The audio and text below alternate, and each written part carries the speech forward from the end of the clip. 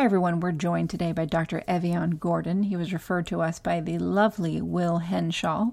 He is the founder and chairman of Brain Resource Company and Total Brain. He is the founder of the largest standardized international brain database, the scientific chairman and founding director of the Brain Dynamics Center, Westmead Hospital, and director of BrainNet.net.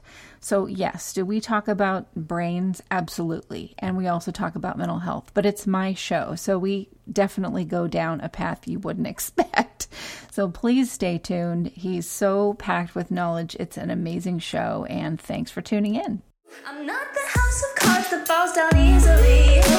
I'm strong enough to handle what you throw at me. Welcome to Mental Health News Radio. I'm your host, Kristen Sunanta Walker. Just what are we going to discuss? The intimacy that is mental health. Let's continue to make it as comfortable as discussing brain health or heart health. This show has been on the air for several years, and we have amazing co-hosts. And then we created a network of podcasters on mentalhealthnewsradionetwork.com, a place where every possible facet of mental well-being can be talked about openly. My show, after several hundred interviews, the format is this: intimate, deep, funny, touching, sometimes uncomfortable, but always vulnerable conversations with interesting people. The goal is to have you, our listening family, many of you who have become my good friends, feel as though you are listening in on private conversations. Thank you for tuning in and becoming part of this amazing journey with me, and now with our network of podcasters. Just knowing this podcast might be helping any of you realize you are not alone on this journey called being a human being makes doing this podcast worth every second. Evian, thank you so much for coming on the show. It's a pleasure. Now, I was referred to you by the wonderful Will Henshaw. Oh, he's unique in all ways that matter. Absolutely. It was such a great show that I did with him. And I love what he's doing with Focus at Will. Yeah, I actually had a small input into Focus at Will from a brain point of view. And it's just fabulous what he's done in all ways. And he's just a real innovator and visionary. So it's great. And I appreciate the introduction. He also is made to speak into a microphone. Right, he is true. That's correct. Well, he was a rock star in his day, so you got to remember. That's right. That. That's right. That's an advantage most of us in the real world don't have. But yes. Well, tell our listeners a little bit about you and your work. Well, I have a very simple mission, which was to try and democratize the brain. I know it sounds a little grandiose, but I was privileged to run a brain institute in the largest hospital in the Southern Hemisphere in Australia, in Sydney, Westmead Hospital. And they were gracious enough and to allow an integrative approach to look at the brain as a system, bring people together from different backgrounds. So we moved from most of the people had a medical and science background like I did, but essentially it was to bring together the ideas that matter about the brain and to create a way of measuring it in a standardized manner. And we worked very closely with Dr. Steve Koslow, from the inaugural head of the Human Brain Project in Washington, and he was funded to seed databases across the United States.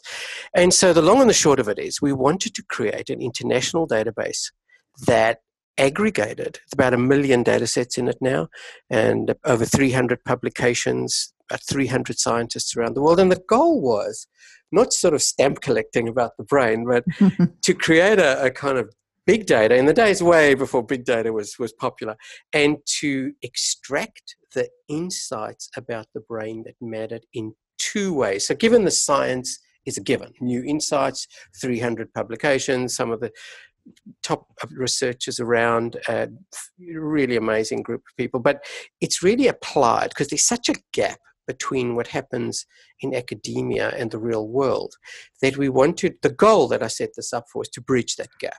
So the two final points I'd make is this, Kristen, that key thing was firstly to create a platform, and that's the reason I moved to San Francisco, was at the time when these online apps became kind of fashionable. Right. Now it's a kind of cauldron out there.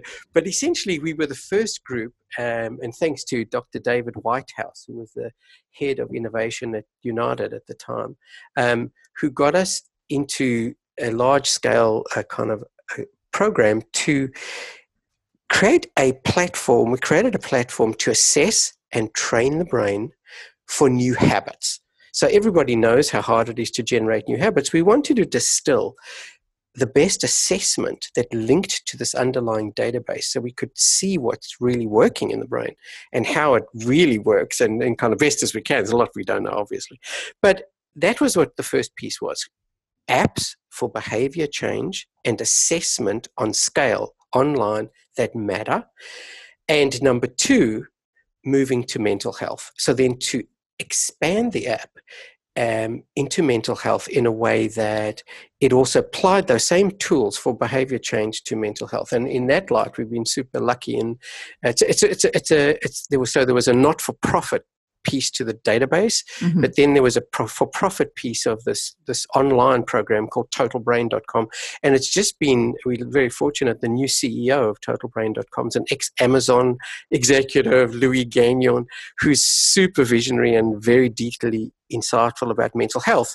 And so he's been able to really turn this into more of a consumer thing. It's not available to consumers at the moment, only to big corporates. About 30 US corporates use it. But essentially, I don't want to talk about the product. I just want to give you the sense that the goal is so much hype and marketing about mental health, and it's a triumph of marketing over substance, whether it's the pharmaceutical industry or whether it's apps. And so what we try and do is have an integrative approach as to what works for creating new habits and for boosting mental health.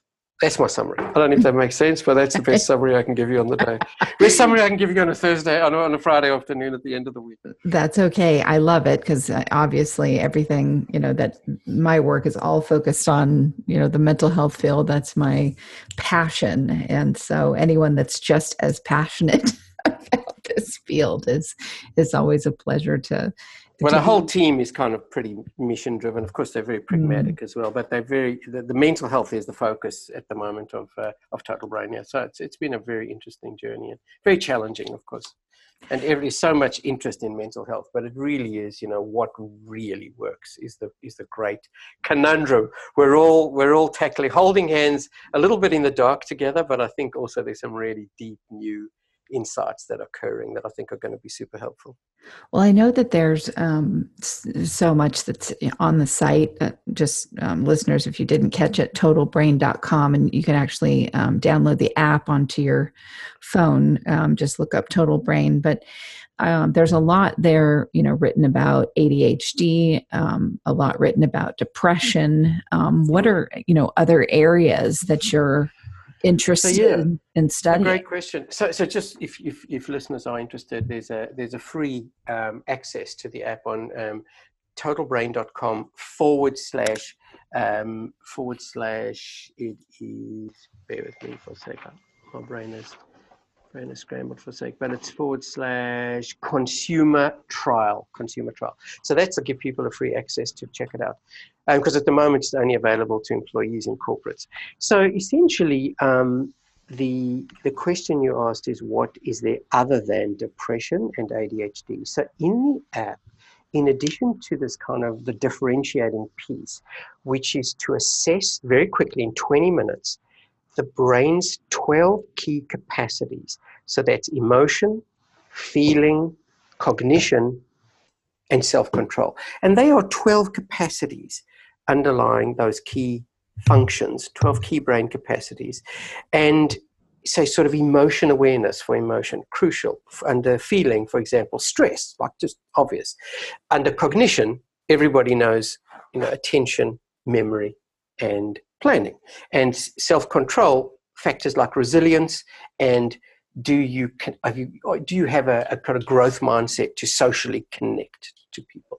So those are the 12 capacities. In addition to that, what the team is now doing with Louis is building out a screen for mental health for depression, anxiety, social phobia, ADHD, addiction, PTSD, and sleep apnea. And soon to come will also be mild cognitive impairment. So we're really looking at the most common mental health conditions that are screened within this 20-minute assessment so that people can begin with 2 empowered integrative insights. 1, how does my brain's key capacities work, and what is my strengths and what are my weaknesses? So, I mean, that's super empowering, and we've seen that alone. People have got so much benefit from that. So that's just number 1. And just knowing that they're working with, this is not just ours. There are a lot of scientists around the world that have contributed to this. So people knowing that there's a credible, online, simple assessment that has deep links to the world's biggest standardized brain database can be potentially worth looking at. So that's number 1. And then number 2, flagging with 80% accuracy what your challenges are in terms of mental health.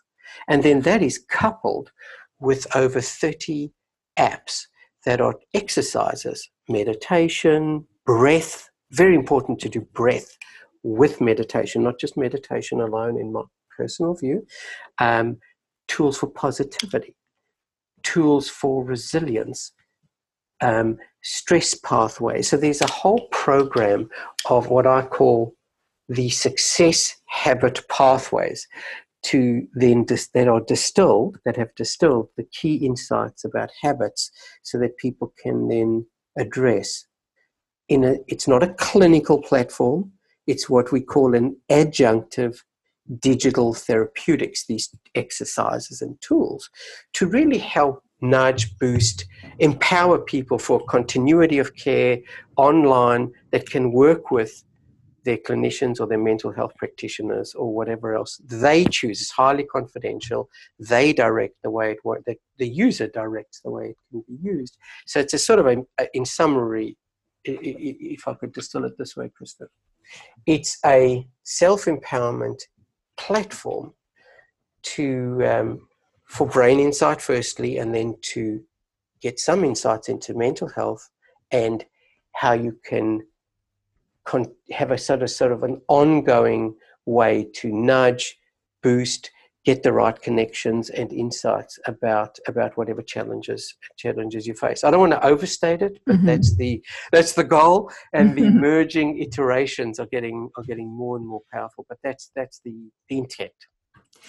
How long has the assessment been out and available? So there are about 600,000 people that have used it so far over a number of years. Big companies like Boeing, they've got 60,000 employees. They've had like a 30% adoption. The AARP use a white-labeled version of the assessment. So they've done a couple of 100,000 people themselves. And obviously, as they expand, they're expanding pretty dramatically. The AARP website is called StayingSharp.com. So there's a version of it there.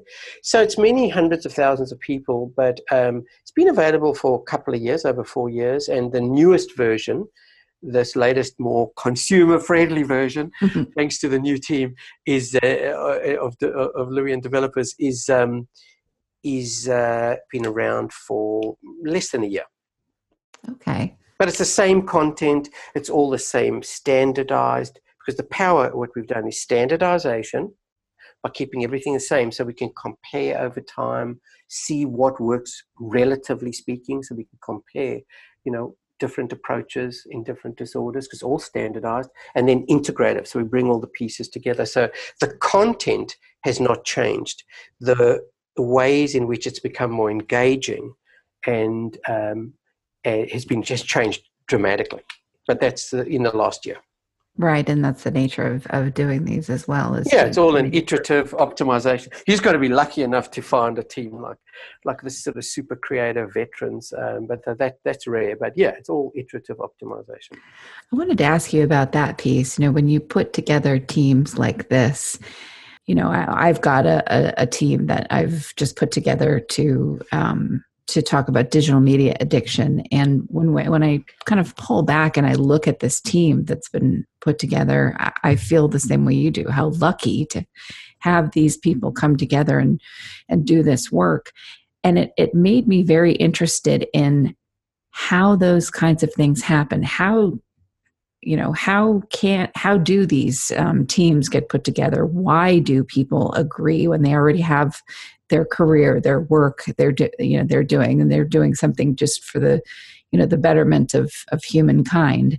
How amazing it is that those things can happen, where you gather a group of people, sometimes from all over the world, that come together, decide to work on a common mission.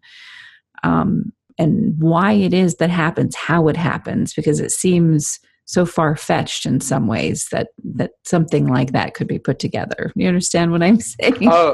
This is I understand. My hair standing up at the back of my neck. Yeah, it's totally reminiscent. So it's a wonderful question. I mean, I don't have any monopoly of wisdom on this, but I do know that when I set up the Brain Institute at Westmead Hospital and was empowered by the CEO to bring all these people together from different backgrounds, it was a complete bomb. It was a failure beyond any measure. Really? It was just terrible. People would talk past each other. They would undermine each other's disciplines. Every group thought the other group was a bunch of schmucks. It was really bad, terrible. I mean, they didn't say it in those words, but right. We evaluate everything in the integrative approach to the brain as what people say is not necessarily what they mean. It's, what they say emotionally, the intention is really very important. So putting those two, it was a complete failure until I did one thing, which is standardized data. So the physicists would go with data and they would do their modeling. The mathematicians would go and find new ways to look at the brain. The psychologists had their sort of packages of statistics and insights and questions. Psychiatrists had their issues. And then when people came back and had a common ownership of one thing, in this case, it was the same data and complementary ways to look at it. It was like switching the light on. And that began the whole journey. And similarly, I can see with this new team, to find somebody who's an ex-Amazon executive who was, with the highest level at Audible marketing, they're moving from a $200 million to $1 billion sort of revenue. It's very hard to find people like that who are also visionaries and creative consumer product people. So they really keep asking questions the scientists don't really understand or know about user engagement. Plus, the pragmatists, we have a guy called Matt Mund, who's the sort of chief operating officer from Monster.com, this massive company that had thousands of corporates. They could do like mission control in NASA there. It's like unbelievable, this guy. And then also people like Pablo Sanchez, this like super gifted UX designer, and Tien Bach, these amazingly gifted creatives where the look, feel, integrative insight about what works is just magical. So all of them have one other thing in common, like the data for the database.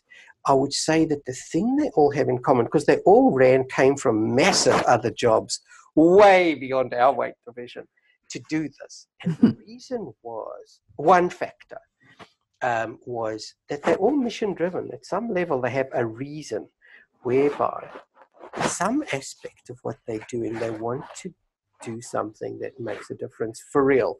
And not just a difference sort of in an open-ended discussion way, but although that's powerful in its own right, but they want to create, their backgrounds are perfect for creating tools that can make a difference. And there's still a tension axis between the developers, the creatives, the money people. There's always that axis, right? There's always that tension. But as an integrationist,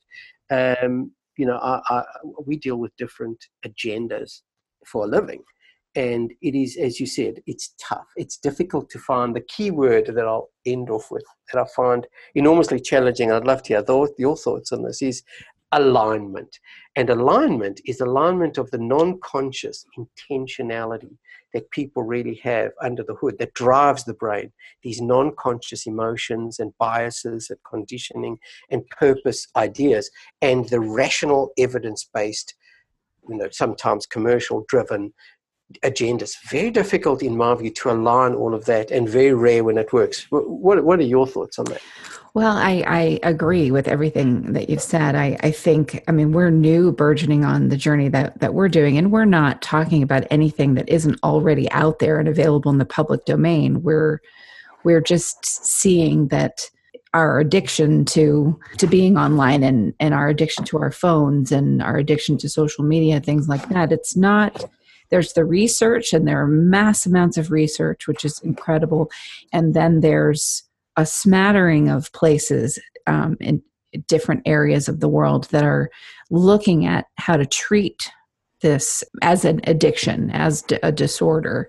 But there isn't a unifying body that brings those two pieces together, that also goes out and does talks about this, that delivers this to consumers in a way they can hear it.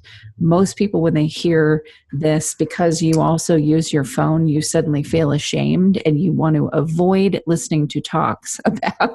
Yeah, that's so true. That's the power of the non-conscious emotion brain, right? It has pushback, even when you tell it things that are helpful. So that's the challenge of how do we do this. And one of the interesting thing about your point about addiction to technology is that one of the things we're doing in a way is creating an addiction for positive habits. So we're trying to make the positive habit an addiction by doing a small steps every day. You want to have a dopamine buzz in your brain. Well, that's how addiction works, right? Yes. Except we're hoping that what we're doing is creating positive habits. Yes, that are exactly. addictive, but in a positive way. And what I understand that what you're doing, Kristen, is trying to create insight into the addiction to technology to try and rather deploy technology if you're going to be an addict about it, in a positive way. But yes, that's just my summary. Is that accurate? Absolutely, none of us, because here I come from a technology background. So do many of the other. We actually created a benefit LLC. So it's a B Corp, which means it operates like a nonprofit in that our net profit is put back out to other to nonprofits and other organizations and work in the world.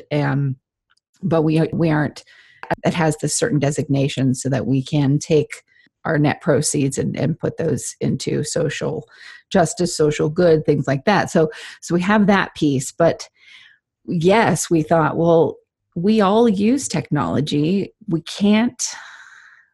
We have to be able to talk about this and get the message delivered and talk about, well, look, here are the benefits to using it too. This isn't a shame talk. So I actually invited 2 comedians in the mental health space to be on our membership team for this organization as well, because I thought, well, if we're going to go out and we're going to do talks and the goal is to educate and to just show our vulnerability of our own use of technology, we better be able to deliver it in a way that uses humor, because otherwise people will flee from those talks. So true.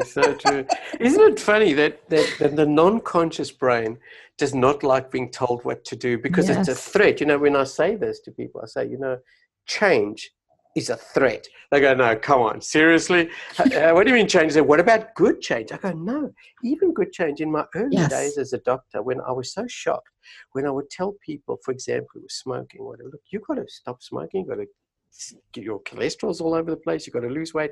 And they would say, oh, thank you so much, it's so helpful. And then they wouldn't change. And I'd go what am I missing? And of course, then the field of motivational interviewing came in, which said, look, if people don't own their solution, their non-conscious brain wants stability.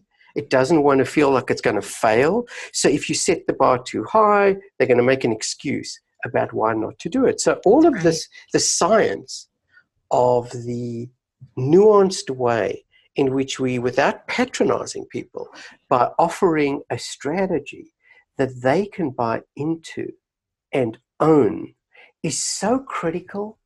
And it is the kind of key to, one of the keys is firstly readiness to change. It's so silly to try and push people into change when they're not ready. So you've got to help nudge them to get to ready, right? And then when they are ready, even if they are, the way, the context, the language, the owning it yourself is just so important, and it's non-conscious. So that's the fascination to me of this ongoing dynamic of the non-conscious emotions that hijack us.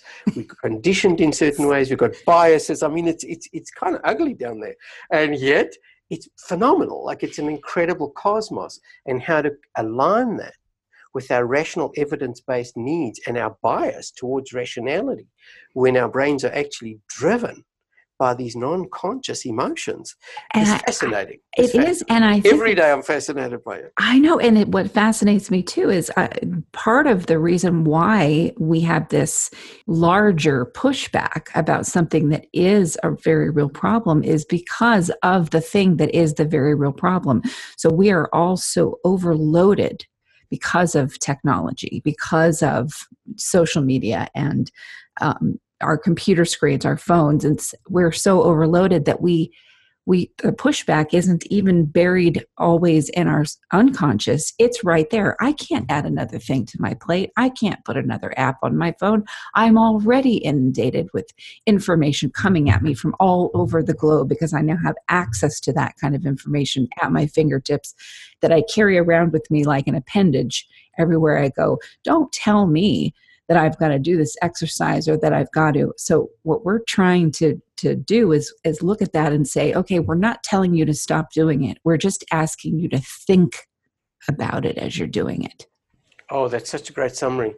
And I'd say that analogously, I think what we're trying to do, Kristen, very analogous, is to really, in terms of assessment and training tools, to get people to discover, and not be told, but to discover what really works for them. Because when people see that they've discovered what works and it resonates with the way their brains work, then we have a sort of synchrony.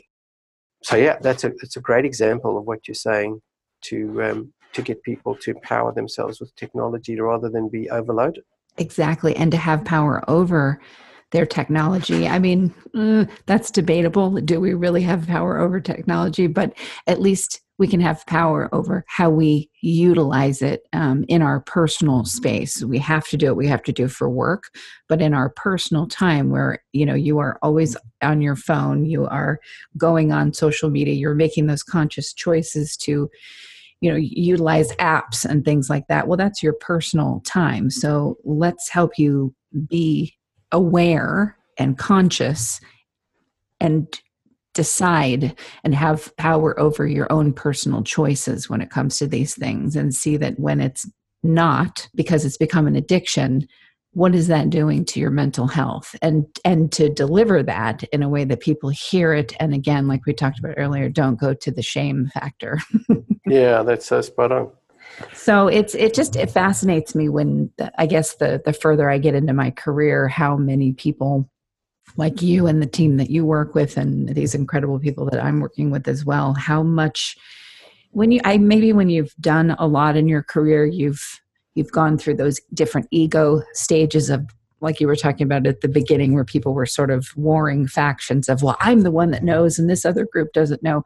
Maybe once you get past that place, because you've really proven to yourself, yeah, I know some things. I've got my degree, or I've been doing this for a long time. So that ego isn't quite such a on your shoulder. You can then relax into saying, hey, there are people that know more than I do, but I do know my piece, and let's come together and do something that's socially good. And we don't really need to bring our egos to the table here in that way, because we all have proven to ourselves that we know what we're talking about, at least to a certain degree. Yeah, I think that's so spot on. It's interesting to me my biased view is that this integrative approach, bringing together all the pieces, is so empowering. But it does require a kind of growth mindset. The brain is first and foremost about safety. So if people don't feel safe, it's very hard for them to be in a growth mindset. Yes. Carol Dweck coined a growth mindset, but it's sort of an openness. But with an openness and that ability to then have a sort of multi-dimensional space in your head where you can let it all in and then find the pieces that work. I just think that's such a real empowerment that applies, whether it's to working, to resolving and being aware of addiction to technology, or whether it's just making your brain more effective. Yes. It's hard to do without a kind of openness and without a sort of growth mindset. So, right, and so without that I think that is curiosity. Without that curiosity, very hard. And Yes. that's, I think, where having sort of credible sharing of multiple inputs.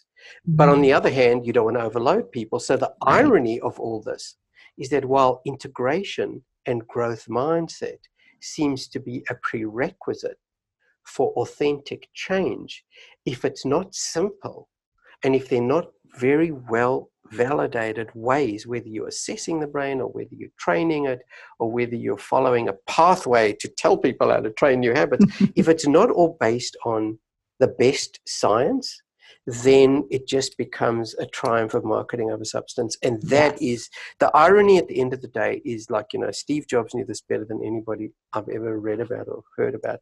Simplicity is king. Like, if content is king, maybe simplicity is queen, but whatever it is, that combination of content and simplicity is so difficult to get right. It absolutely is. And it takes constant refinement. And I think what can be really difficult in the space that we're both in is technology rapidly evolves.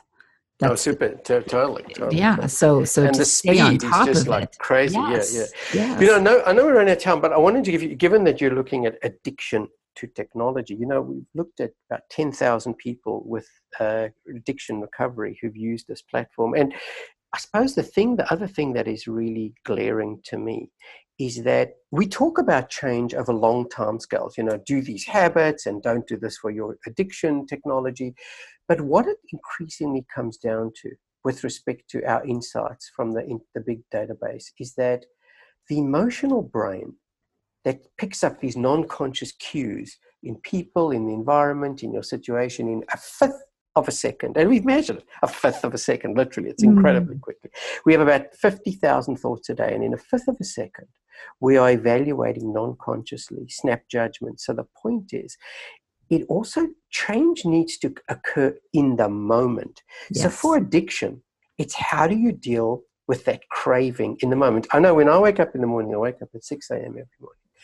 My first temptation is to look at my emails, and I am desperately trying to, in the moment of craving, as I go to the kitchen to make coffee, that I do not succumb. And it's taking me months to train myself, to not allow myself to get stressed, to not think that it's going to be, what fresh hell awaits me today kind of idea. Right. It's just been a fascinating example that addiction, as one example of mental health, with depression, it should be about not allowing negativity bias to overwhelm you, etc., etc. But for addiction, it's that craving in the moment. And until we get solutions that are dealing with that level of time resolution, because that decision is made so fast that if the tools ultimately and the insights are not targeted on that moment, then we're going to be less successful than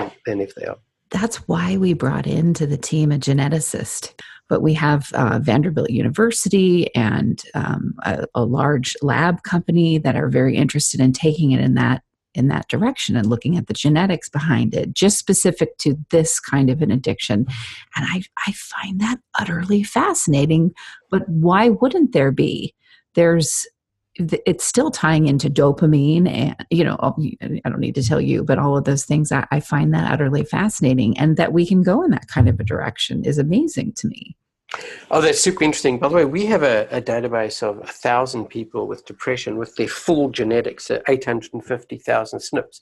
If they're interested in looking, it's the largest depression study that's ever been done to look at treatment prediction. But anyway, so with that, we're just about to release the first test in depression to predict treatment response, like who may or may not respond to drug. Because psychiatry still is the only discipline that has no objective test of treatment response. So we hope to release the first. We're going to try and replicate it soon for addiction. But that example of, it's taught us that, genes are not our destiny, but we ignore them at our peril because, and we've also done a 1,400 twin study with genetics and with all these other brain measures. And it is kind of both a bit challenging, a bit kind of confronting, but also very illuminating that it is just an integral part of the equation, same as the way we were conditioned, our bonding style,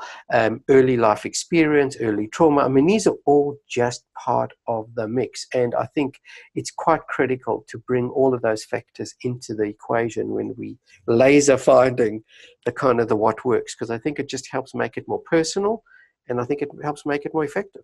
Agreed. I mean, maybe there's something that what we're doing can do that's helpful with your work. I have no idea, but well, we're very interested in addiction technology technology for obvious reasons. We're right. an online, large-scale user of technology with massive corporates and soon consumers. So it's just a very, very core issue you're pointing to.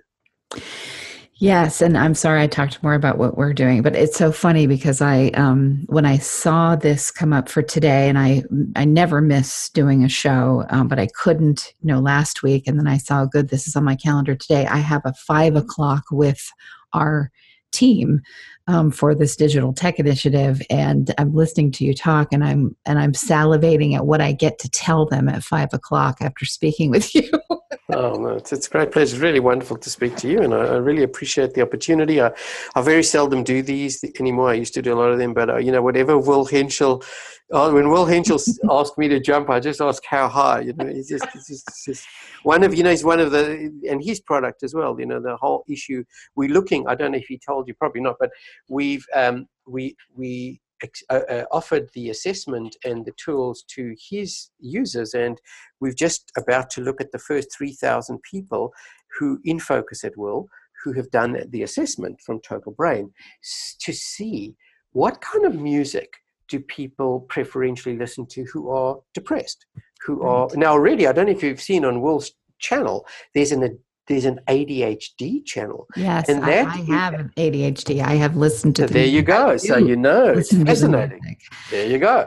And because a lot of it is just increasing arousal in ADHD brings people up into where they need to be to optimally process and task closure and all that stuff. So I think music as a therapy is going to be a really cool and powerful addition to the mix. And I'm kind of working with Will and John Vitale, he's a music producer and co-founder, very closely on this. We're really looking forward to add very targeted music therapy or music option to people who want that bit of a boost and who have a very specific kind of mental health issue. So that's possible in the future that becomes real.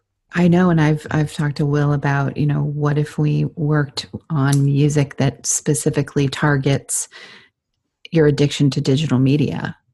Is really that something that we could look at? And he, of course, absolutely. So I have no idea where I'm going with this, and I'm glad that I got to speak to another person that started something with a whole bunch of people that you don't know but have a common goal, and fine-tuned it to make it work to do something good for humanity. I thought, I have to pick his brain about that piece. Well, a lot of overlapping interests. It's very, very interesting, and of course, I'd be happy to try and help as best as I could if it fits. Yeah. And listeners, I want to make sure that you visit Dr. Evian Gordon's brain.com. It's EVIAN GORDON, and then also totalbrain.com. So it's DONS, Dr. Evian Gordon's Brain. I'm sorry that my PA set that silly name up, but it is what it is. And so that's the name. But there's a lot of videos on there. There's a video section on 20 top brain questions asked and answered. So little short videos on the top 20 brain questions. But the main thing that I'll leave you with, Kristen, and your listeners, is to, if you want to please trial out totalbrain.com/consumer trial. It's a free trial, and we'd love your feedback. Absolutely. I've already signed on for it. So cool. Thank you so much for joining me on a Friday. Anytime. Good to speak to you. You too. Thank you. Have a good weekend. I know no one likes commercials, but seriously, folks, without the help from these organizations, we could not stay on the air. Please give a shout out to zencharts.com.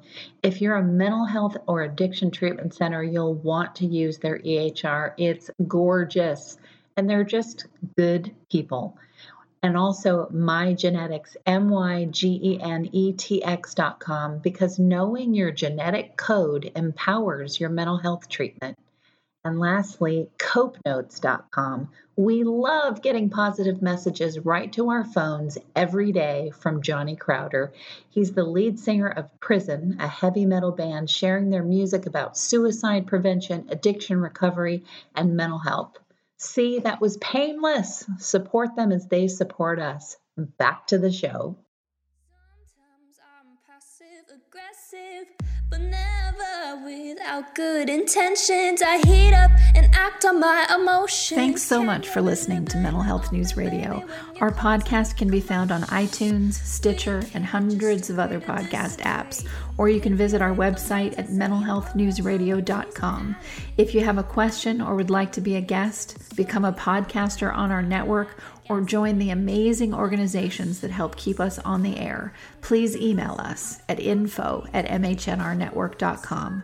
Get ready for that special goodbye from our resident therapy dog, Miles, and a special thanks to Emily Sohn for letting us use her incredible song, Cordial, for our podcast music. Listen to the full song on SoundCloud at emily.sonne. Don't be surprised when I don't hate on you. After all, we promised we'd be cordial. Sometimes in you I can fight it, but I'm opposing. Good boy.